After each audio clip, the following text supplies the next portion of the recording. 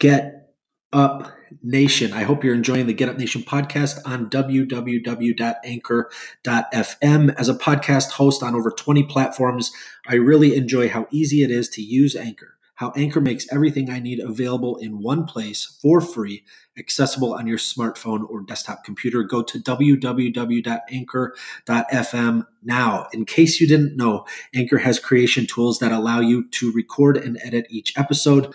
If you're concerned about the distribution of your hard work, don't sweat it because Anchor takes care of that too.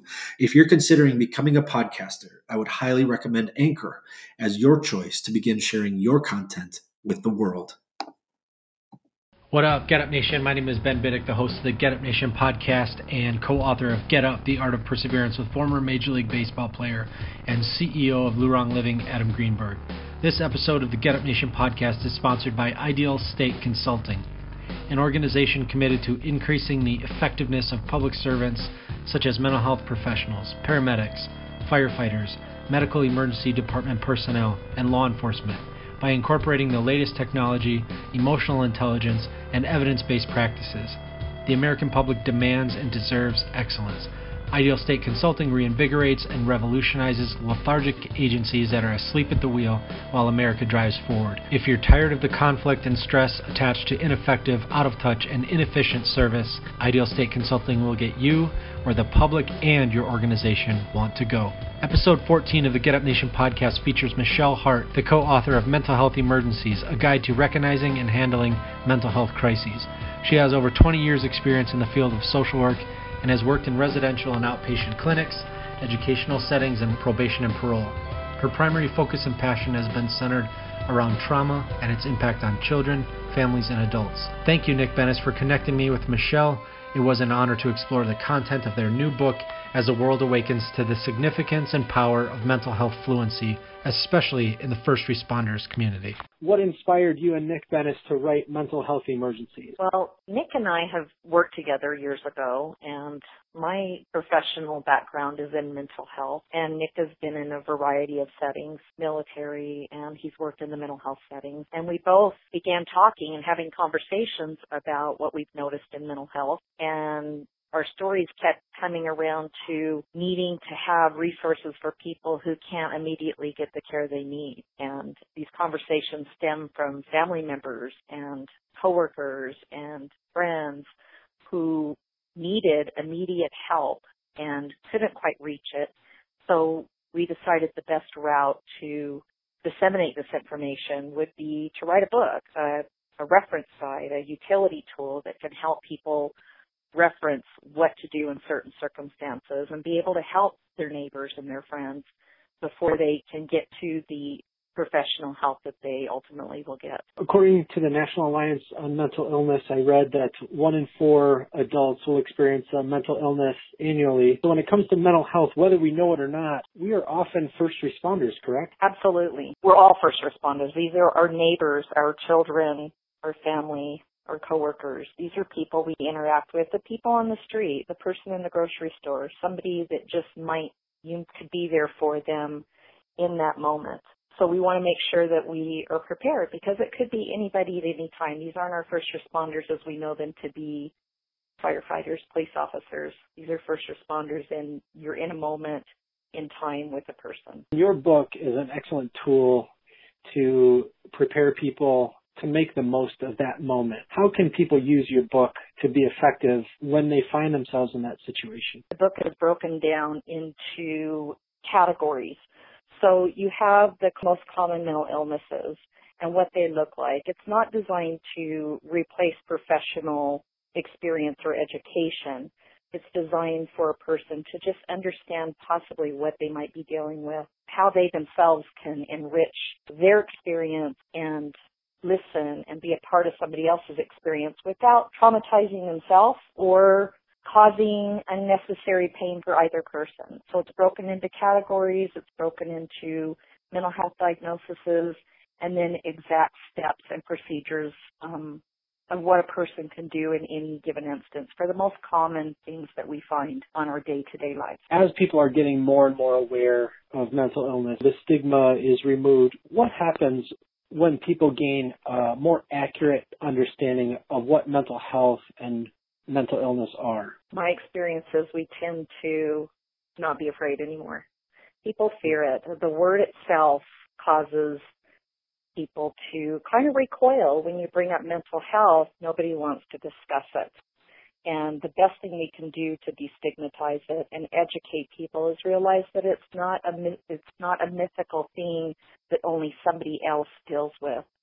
And the more we understand it, the more we realize that it's not a scary situation. It's something that maybe just requires a listening ear or a person being present in another person's life. It allows someone to understand that they themselves can not only help another person but themselves, and understanding what the causes are and how to really live in our day-to-day lives with what we're experiencing. We tend to look the other way or not become involved, and we want to destigmatize it so that people aren't afraid anymore, aren't afraid to discuss it, aren't afraid to work with it, aren't afraid to help the person that they want to in that moment.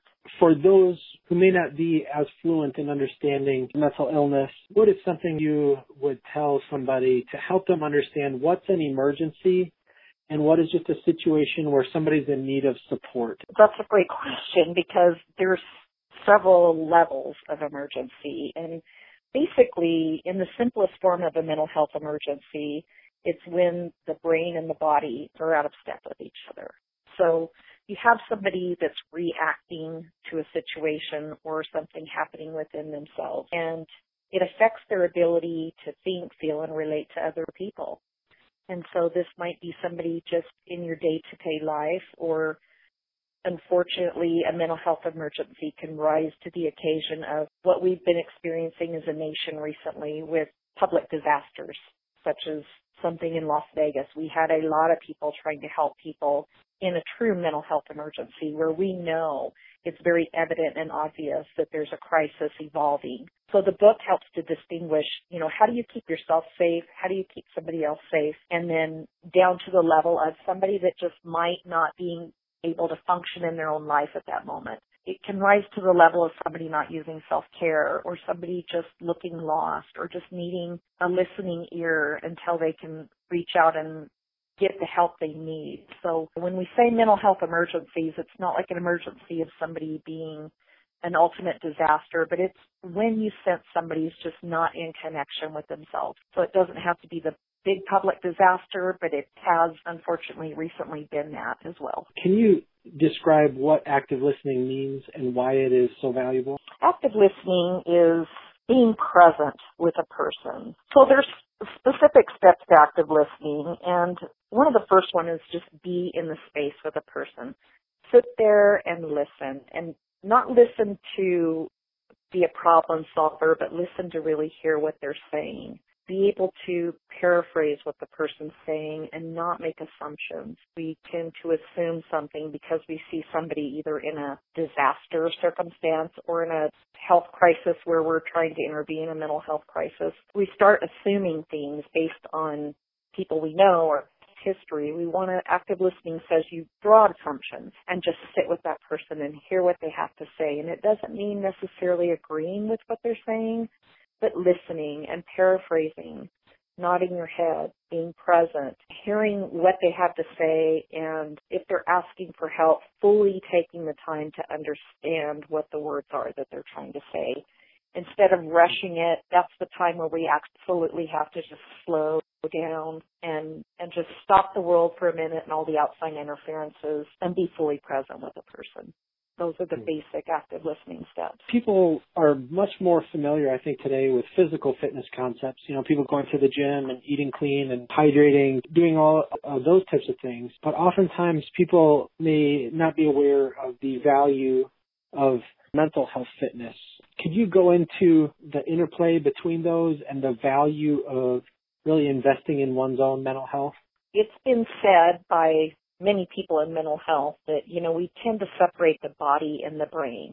We go in for physical checks and we do all these things with our body, but we need to do a checkup from the neck up.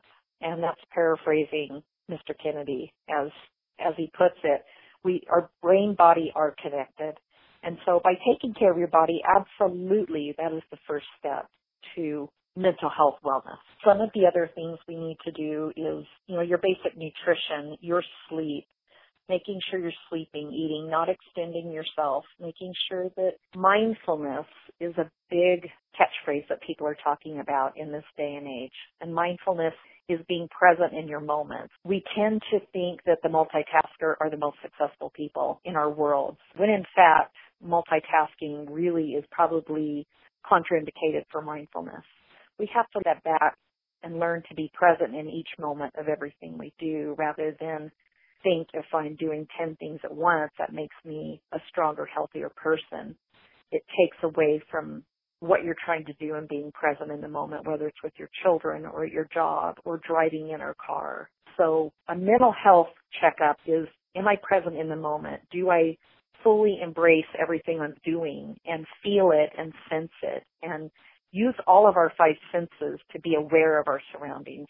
Take in the sights, take in the sounds, take in what it feels like to be in that moment, what the smells are. If you're eating, taste what you're doing, and just fully be present in your moment will help keep you in a more stable environment, will help keep your mind in a stable place, rather than try to eat, talk, text, and try to just pile on things. Slowing life down and just being present and mindful of every moment is probably one of the best things we can do for our mental health in today's world. This makes me think of the concept of self-care. I think people who would be purchasing this book would be people who are really invested in helping others. They say you have to take care of yourself first before you can help others, and it can often become destructive when we focus so much on other people without taking care of our own situation. Could you go into a little bit of the concept of self-care and how valuable that is? Yeah, self-care as it relates to mental health is invaluable because there's a phrase in mental health called vicarious trauma.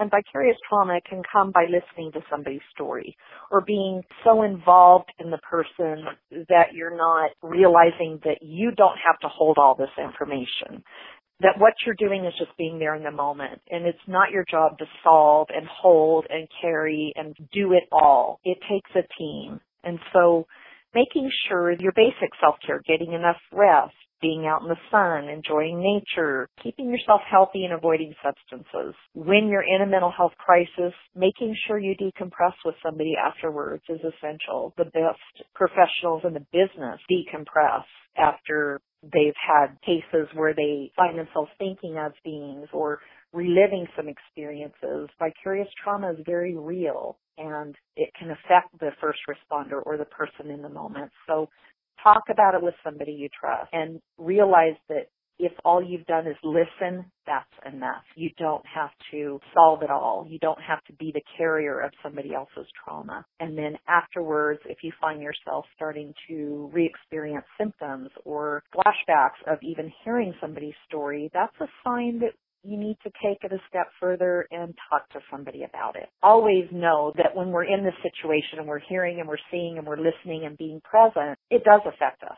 And so understanding that that effect can be there, but you can also release it and talk to somebody else and stay healthy and don't become over-involved. Know when to turn it over to a professional and then let it go. That knowing your good bounds is a healthy way to establish that and not become vicariously traumatized. Do you have any recommendations or advice for those who want to increase awareness about mental health, to reduce fear, to end stigmas? Are there some simple things that people can do with those that they interact with to create an environment where people understand and value mental health fluency? I think answer that would be to use mental health not as a separate subject. Mental health should be incorporated into everything else you try to incorporate and be mindful of. So when there's conversations surrounding mental health and people generate fear-based statements, it's okay to say, isn't this person, it's not a scary person, and it's not always related to the person who does really scary, mean things. Mental health is woven throughout our lives, and to stand up and speak for it and be willing to talk about it with your doctor, talk about it with professionals. Get yourself as much information as you can. The most seasoned professional in this business is continually educating themselves on the newest, latest, and greatest. And there's no station that we arrive to that we say, we're there, we know now. We don't. There's cutting edge technology on how to work with mental health, how to help yourself, coming out faster than we can even keep up. So always generating and seeking more information. And the nice thing about the book is it's a reference guide as well. So you might read it and 3 months down the road go, what was that? And you can pick it up and reread. But always seeking knowledge and trying to dispel any myths that are out there that you're aware of. If somebody's generating the negative, these are scary people that will cause harm to us. So be willing to speak up and be the champion, but also be informed with what it is you're talking about. Knowledge is power. And I know we spoke earlier and you mentioned how this book has far-reaching impact regardless of the age of the person reading the book. In all developmental stages of human life, the mind is incorporated in all of those processes. And you've talked about how this book has had an impact from the elderly to the young, while respecting everybody's privacy. Are you able to share some examples of how the book has benefited others so that people in similar situations may recognize the opportunity they have to be a light and support to others? Absolutely.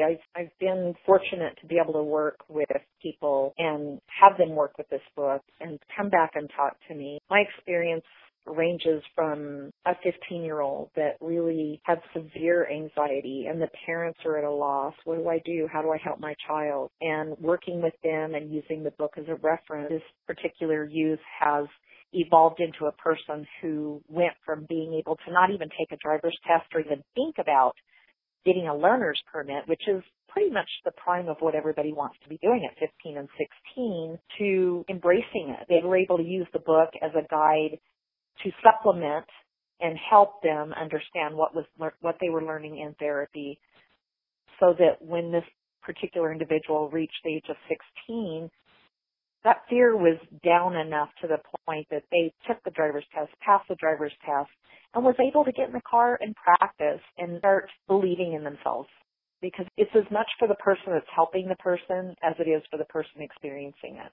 So the parents were able to use the words and the language that was helpful, and the book served as a utility tool to help them with that. And then on the other end of the spectrum, there was a 91-year-old individual who had signing and had told me that through the use of the book, this person now kind of has regained some independent life. The family were considering having some care come in and losing the independence of this person. And this person was rather lost.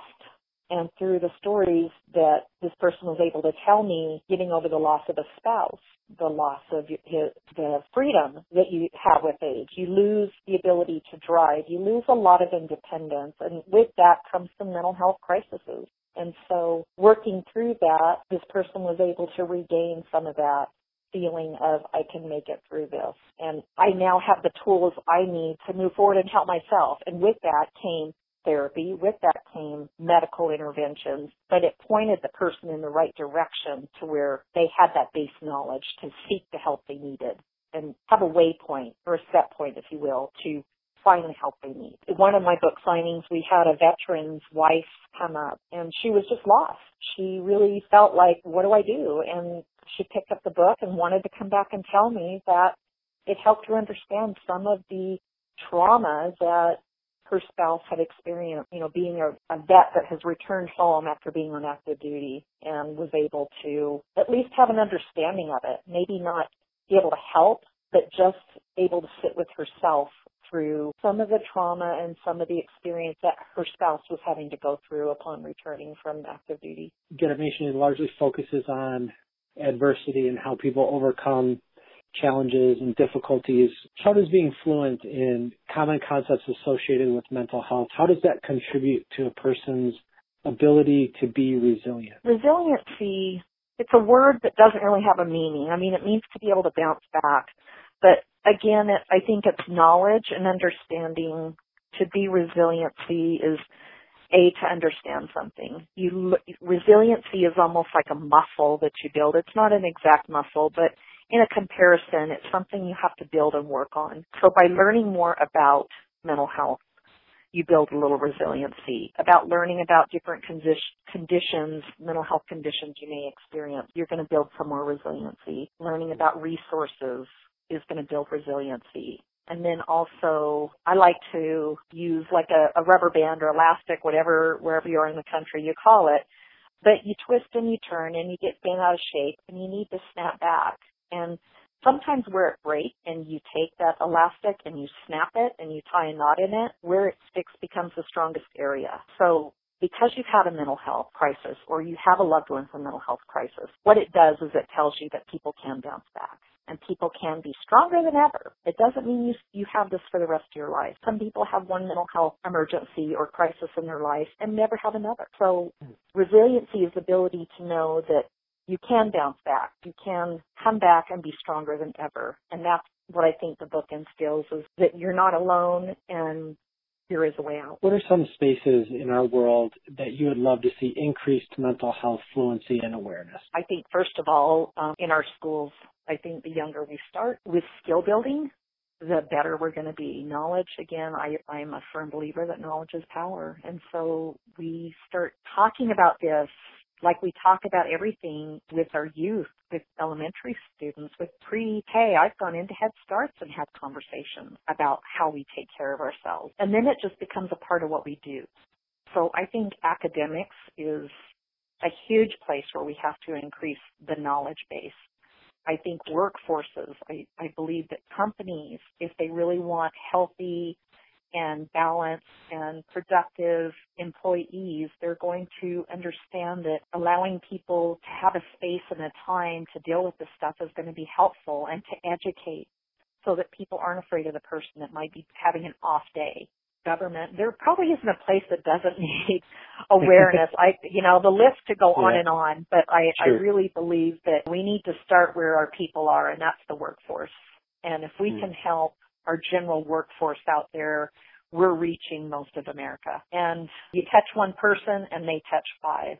So this is just something that goes on and on and on. The word spreads and it goes fast. And if somebody takes away one kernel of knowledge, then that might be what they need to help the next person. I love the book, Michele. I know it's having a powerful impact on police organizations as well that are seeking to prevent violence and being evidence-based in their operations and de-escalation. The book is really valuable for those who are involved in crisis negotiations, who need to rapidly understand dynamic situations and gain rapport quickly in order to prevent violence and loss of life. I'm excited to have people dig into this and really take their consciousness into a place where we stop shaming one another, or we stop being afraid of one another, and really find these solutions, resolving conflict. I just think this is an excellent tool. To applaud your work here. Well, I appreciate it. We wrote it for that reason, for that very reason, because being in this business, being even in the mental health peripherally and not a clinician, the stories are the same.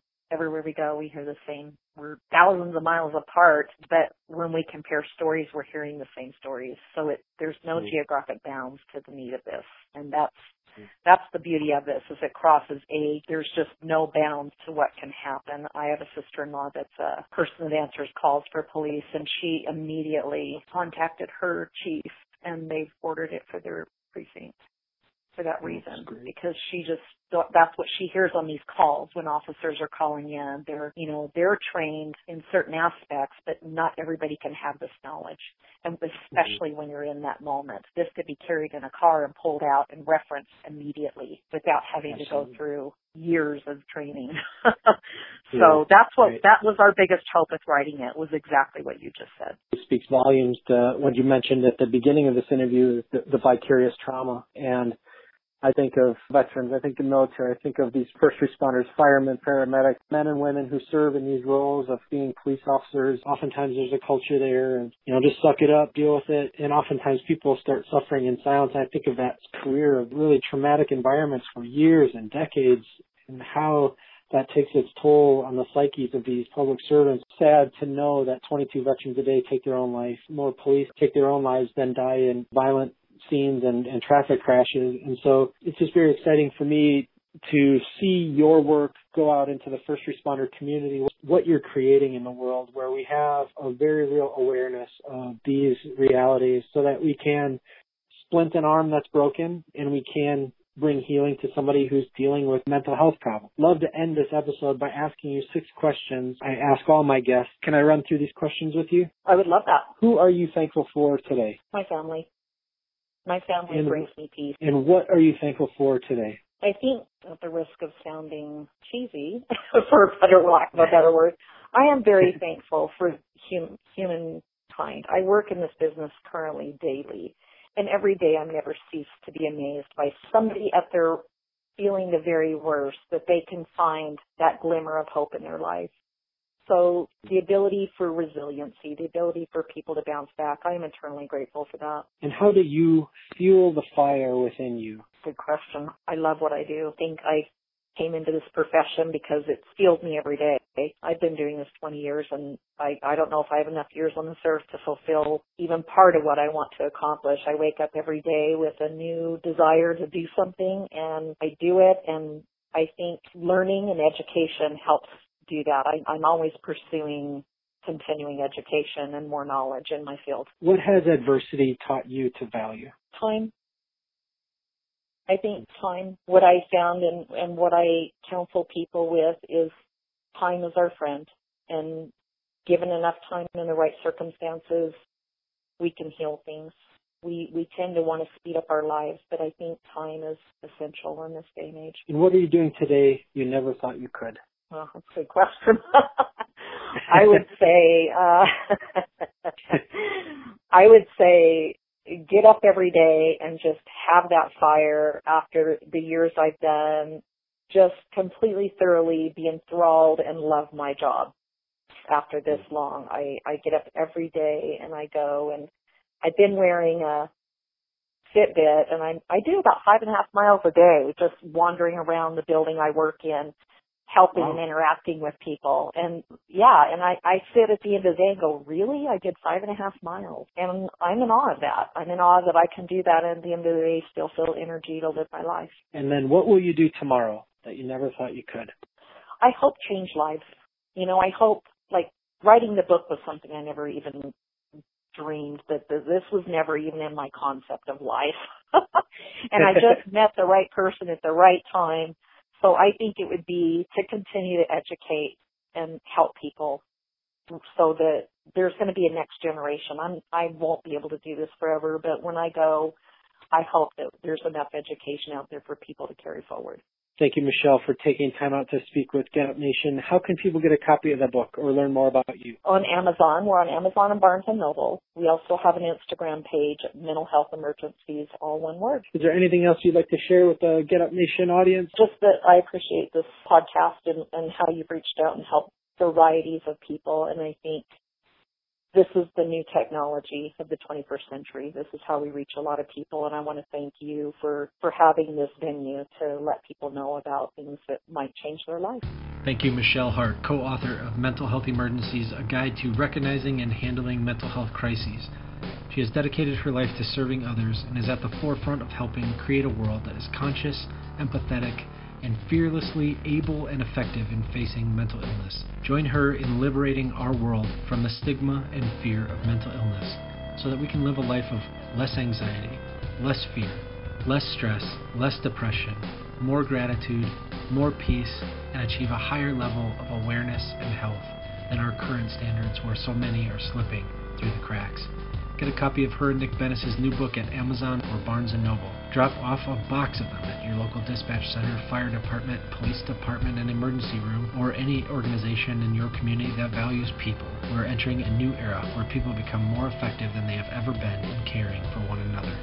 Certainly our world demands it. Meet that demand today. Thank you for joining me on the Get Up Nation podcast. Subscribe, like, and follow me into a new era of unparalleled progress that leaves no one behind and achieves the height of human potential. Adversity is often the window into our greatest progress if we refuse to be intimidated by its surprising gifts.